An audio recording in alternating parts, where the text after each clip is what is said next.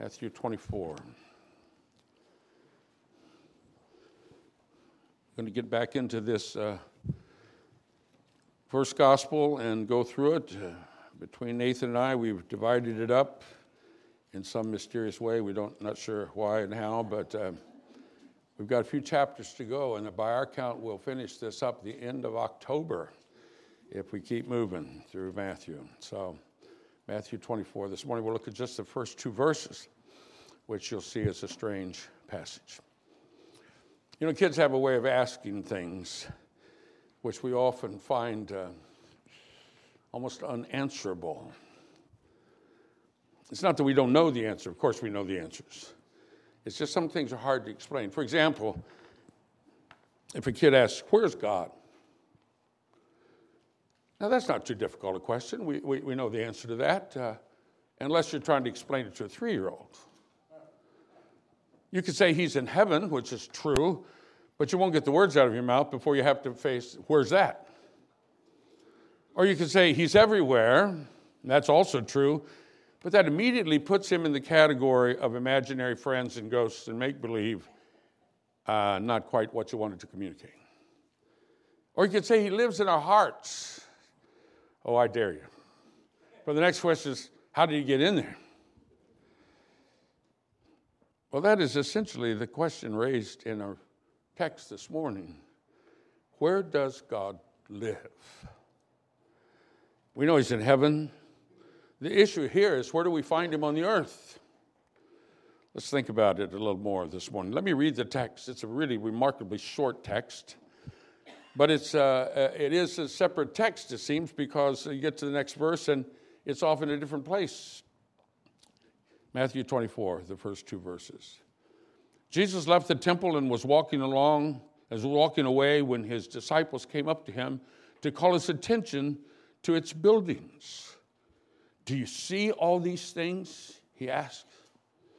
"I tell you the truth, not one stone here will be left on another. Every one will be thrown down." Or let me read the parallel text from Mark. Slightly different, but the same thing. As he was leaving the temple, one of his disciples said to him, "Look, teacher, what massive stones, what magnificent buildings." "Do you see all these great buildings?" replied Jesus. "Not one stone will be left on another. Every one will be thrown down." This is a strange text to preach because there aren't any nice points. My goal is always that when you hear the sermon, you'll be able to see, yeah, that's what my Bible says right there in that verse. And it's not going to be that way this morning. The purpose of this text is to introduce what's coming throughout this chapter and the next chapter at least. And it's important that we hear this, for it drives us to face some basic practical realities of our life before God. Those basic issues towards which this whole major section presses are what I want to set before you today in 2 points. Not what's going to be said in these next sections, but where it's all headed and why it's being said. First, let's think about why God allowed the temple in Jerusalem to be destroyed, because that's what he's talking about here. What should we learn from that terrible event? And that's my first point. Here's what we learn. You cannot keep God in a box. You cannot keep God in a box. We find containers for things that are difficult to maintain or to control. And the more difficult they are, the more impressive the containers. So, for example, if your kids have toys all over the floor, you buy a toy box to contain that mess. Or on a more dangerous thing, if you have all kinds of toxic chemicals to put on your garden or whatever you do with them, you get very concerned to have containers that will contain those things. Or perhaps a worst case scenario, if you're building a nuclear reactor to harness its energy, you better have a containment building to keep the nuclear material under control. And that's also how we tend to deal with God. He is the ultimate, all-powerful one. He does whatever he pleases, and that makes us perceive him as dangerous. So while we honor him, we also constantly try to contain him. We would never admit that, but it's true. We institutionalize him. We organize him. We bind him with rules. We tie him up in procedures. We set theological limits for him. We reduce his working to that which we can control. And nowhere do we find this, nowhere we do this to God more than in our church buildings. Our initial motives are good. But when the work is all done, and we consider the beauty, the magnificent structure we've built, it suddenly becomes the house of God. Let it sit there for 100 years, and it begins to take on the attributes of God. It demands reverence. And then the next step is small and subtle, but it's so very deadly. We begin to assume that this is where God lives and works. Therefore, if you want to find God, he's inside. He lives and works in the church. And so we keep God in a box. A beautiful box, perhaps, but a box nonetheless. That was the Jews' problem. God himself had commissioned the building of the temple in Jerusalem. God had symbolically made his dwelling there in the Holy of Holies. Indeed, this temple was magnificent. It was an architectural wonder designed to display the majesty and the beauty of God himself. It was built on a square plateau carved out of Mount Zion that was 1,000 feet each way, 1,000 feet wide, 1,000 feet long. It was built of white marble stones, some of which were gold-plated. The stones which so impressed the disciples were indeed impressive. Some of them were 20 to 40 feet long, solid block of white marble. Some weighed more than 100 tons. The pillars which upheld the massive porches were cut from solid blocks of marble. They were 37 feet high and so thick that 3 men stretching out their arms to one another could barely meet around one of those pillars. This temple with its balconies and courtyards covered approximately 1/6 of the whole old city of Jerusalem. In those days, it seemed easy to answer your children when they asked where God lived. It was obvious he lives there. But the Jews had fallen into the trap. They could not conceive of God working in any other way than what they were accustomed to see. In other words, what they were doing equaled what God was doing. So when Jesus came and didn't fit into their pattern of thinking, when he didn't admire their procedures, when he wouldn't be contained by their traditions, they rejected him. Now in our text, we see the disciples struggling with this. They loved Jesus. They were loyal to Jesus. They see the hypocrisy of the scribes and Pharisees that we saw in this previous chapter. Jesus 7 times saying, "Woe to you, scribes. Woe to you, teachers of the law." But then again, look at the temple. Lord, it's awesome. There must be something to this. How can we ignore such impressive religion? Their attention and their admiration were focused on the trappings of entrenched, institutionalized religion, even though it was rejecting their Lord. Before you condemn them, just realize we get caught in the same snare. If you're visiting some great city, walk into some great cathedral sometime. Even if you know that the gospel has not been heard there in decades, see if it doesn't still cause you to have some sense of awe. But Jesus says, no. These stones are nothing but stones. Indeed, they will come to nothing. Here Jesus spoke like the prophets of old who challenged God's people, who thought they had God in a box and were therefore safe. As if they had a magical power protecting them, even from God himself. That was a message that God sent to proclaim, sent through Jeremiah to proclaim to the Jews. He's back in Jeremiah 7. Thus saith the Lord of hosts, the God of Israel, do not trust in these lying words, saying, the temple of God, the temple of God, the temple of God. Will you steal, murder, commit adultery, swear falsely, burn incense to Baal, and walk after other gods whom you do not know, and then come and stand before me in this house, which is called by my name, and say, we are delivered from all our abominations? Has this house, which I call by my name, become a den of thieves in your eyes? Behold, I have seen it, says the Lord. They thought they were safe from God's judgment because the temple was in their city. God couldn't touch them. So God went on in that same passage to tell the people of Jeremiah's day, I used to have my name dwell in Shiloh, over in the area of Ephraim. But I destroyed that because my people were wicked. Go and look and see what's left of that. I'm about to bring the same judgment on you.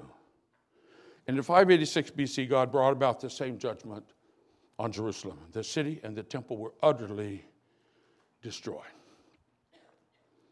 Now, in the Gospels, we learn that God has sent his Son. But the people of Israel were doing the same thing over again, acting as if they had God safely contained in the temple so they could do as they pleased. They could even reject his Son, and God would not stop them. But you cannot keep God contained in a box, even a magnificent temple. Folks, you and I can't keep God contained either. It cannot be contained by how impressive they are. He cannot be contained by our programs, no matter how exhaustive they are. He cannot be contained by our theological formulations, no matter how logical they might be. He cannot be contained by our expectations, certainly not by our cultural patterns. Indeed, when all these things become boxes in which we attempt to contain the living, infinite, sovereign God, Jesus' warning applies to us. I tell you the truth, not one stone will be left on another. Every one will be thrown down. You cannot keep God in a box. Jesus warned that God would tear it down because it had become obsolete to his plan. For God's salvation plan is greater and more glorious than any man-made structure or organization or tradition. And so God dismantled the temple and its traditions so that we might know him, know his greater purpose, and be transformed into a new kind of temple. Which brings us to our second point. Jesus is building a living temple.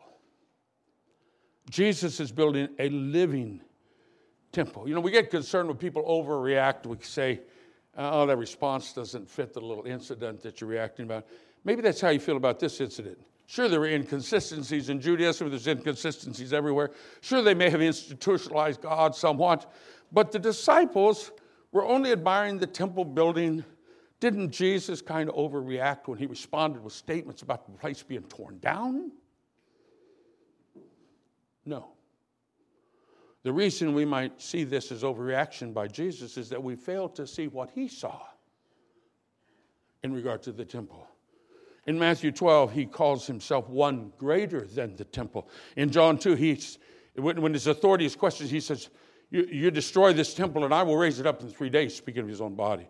In John, later as he hung on the cross, people mocked him, saying, you who are going to destroy the temple and build it back in 3 days, save yourself, come down from the cross if you're the Son of God. Jesus was on a collision course with the attitudes of the people toward the temple. And why was that? Because Jesus' plan was not for a temple of mortar and stone. Jesus came to dwell in us as living stones built into a spiritual temple. From the beginning, Jesus was called Emmanuel, God with us. But isn't that what the temple was? Didn't God dwell in the temple? Wasn't God's presence in the Holy of Holies? Didn't the priest go in there to mediate between God and the people? Wasn't the temple where sins were atoned for, a place where people were made acceptable to God, a place where God was rightly worshipped? And now Jesus appears saying, a day is coming and now is when God will not be worshipped in this building or any other such building. Indeed, Jesus claimed that He is God's dwelling. He is the reality of which the temple was only a picture. The people were impressed with the building, which took 46 years to build. Jesus said of the temple of His body, I'll raise it up in 3 days. People didn't understand it all. The disciples didn't understand it all. But they did see that Jesus and the temple were somehow mutually exclusive. God is to be found not in that old temple of stone, but in the uncontainable Jesus. Oh, you can't overstate this truth. The majesty and beauty of the old temple is nothing. For Jesus, God's Son, became flesh and dwelt among us full of glory, and we have seen grace and truth in Him. The old temple worship is forever obsolete, for in His death on the cross, Jesus once for all atoned for sins. There's no longer any need or possibility of sacrifice for sins. The old temple priesthood is now extinct, for Jesus has become the great high priest who continually intercedes for us before the throne of God. The old temple is no longer the center of worship, for Jesus lives in and among us, and by His Spirit, whom He has given to His church.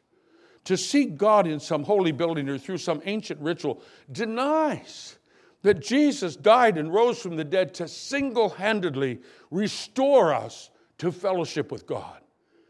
You see, all that God is doing, He's doing through Jesus.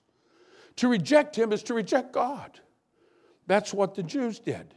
In the name of maintaining God's temple, they rejected God's true dwelling, the Lord Jesus Christ. And because of that rejection, God destroyed them and their temple. As one writer explains, Jesus' prediction was fulfilled with awful finality in the destruction of Jerusalem by the legions of Rome in AD 70. After fire had raged through the temple precincts, Titus, the Roman general, ordered the demolition of the temple. This morning I warn you about finding your security, your comfort, your hope, your trust in anything other than the uncontainable risen Lord Jesus. God will bring your plans and your philosophies and even your cathedrals to nothing if you attempt to compete with Jesus. For Jesus is now building a new kind of temple, a living temple. We hear much of the promise of that throughout the Scriptures. Just to run quickly through it, a little bit of it. In Isaiah 6, God challenges His people to build a house for Him. He says, no, I'm the one that will build a suitable temple. In John 4, Jesus tells the Samaritan woman that before long, people would worship God not here on Mount Gerizim, where you Samaritans worship, nor on Mount Zion in Jerusalem, where the Jews worship, but they would worship in spirit and in truth. A different kind of temple, a different kind of worship. Matthew 16, Jesus promised, I will build my church, against which even the gates of hell cannot prevail. And then in 1 Corinthians 6, the Apostle Paul wrote to the church, don't you know that you yourselves are God's temple and that God's Spirit lives in you?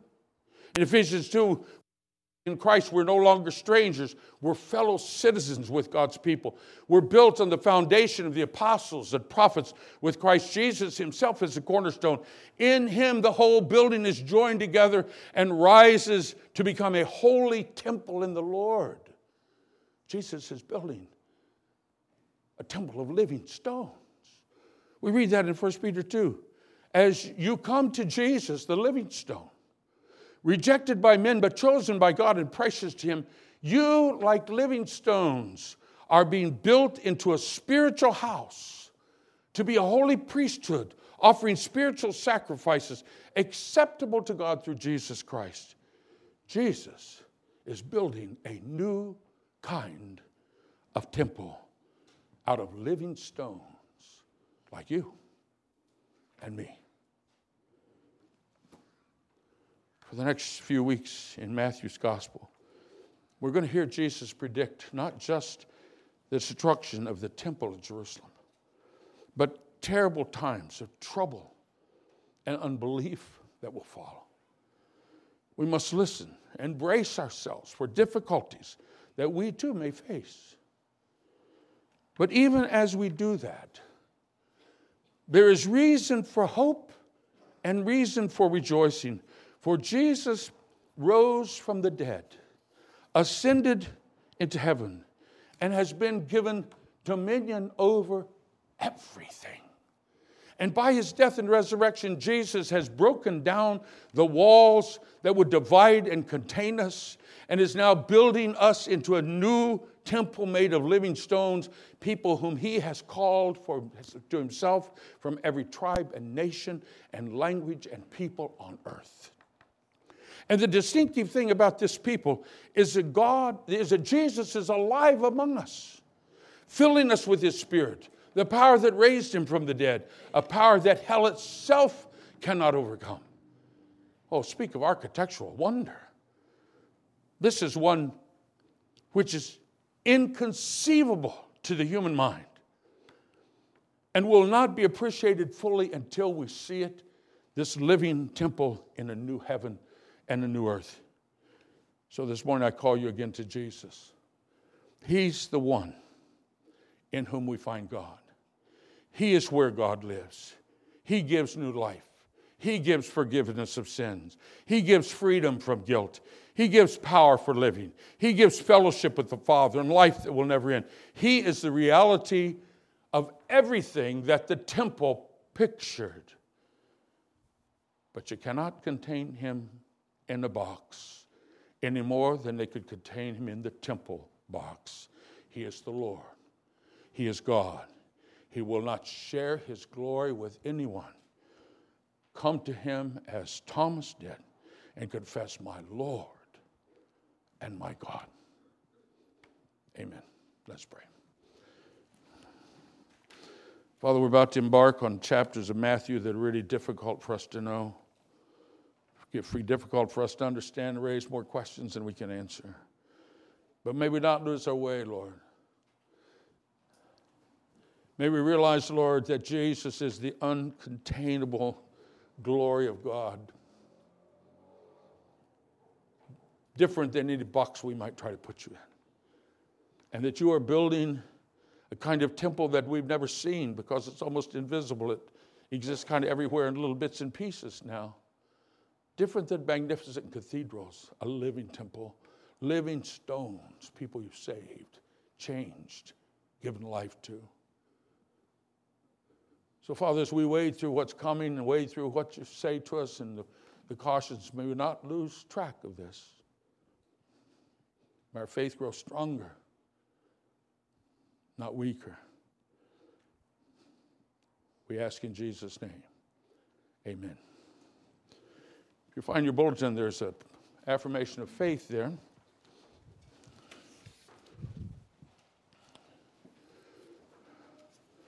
This is a simple question and answer.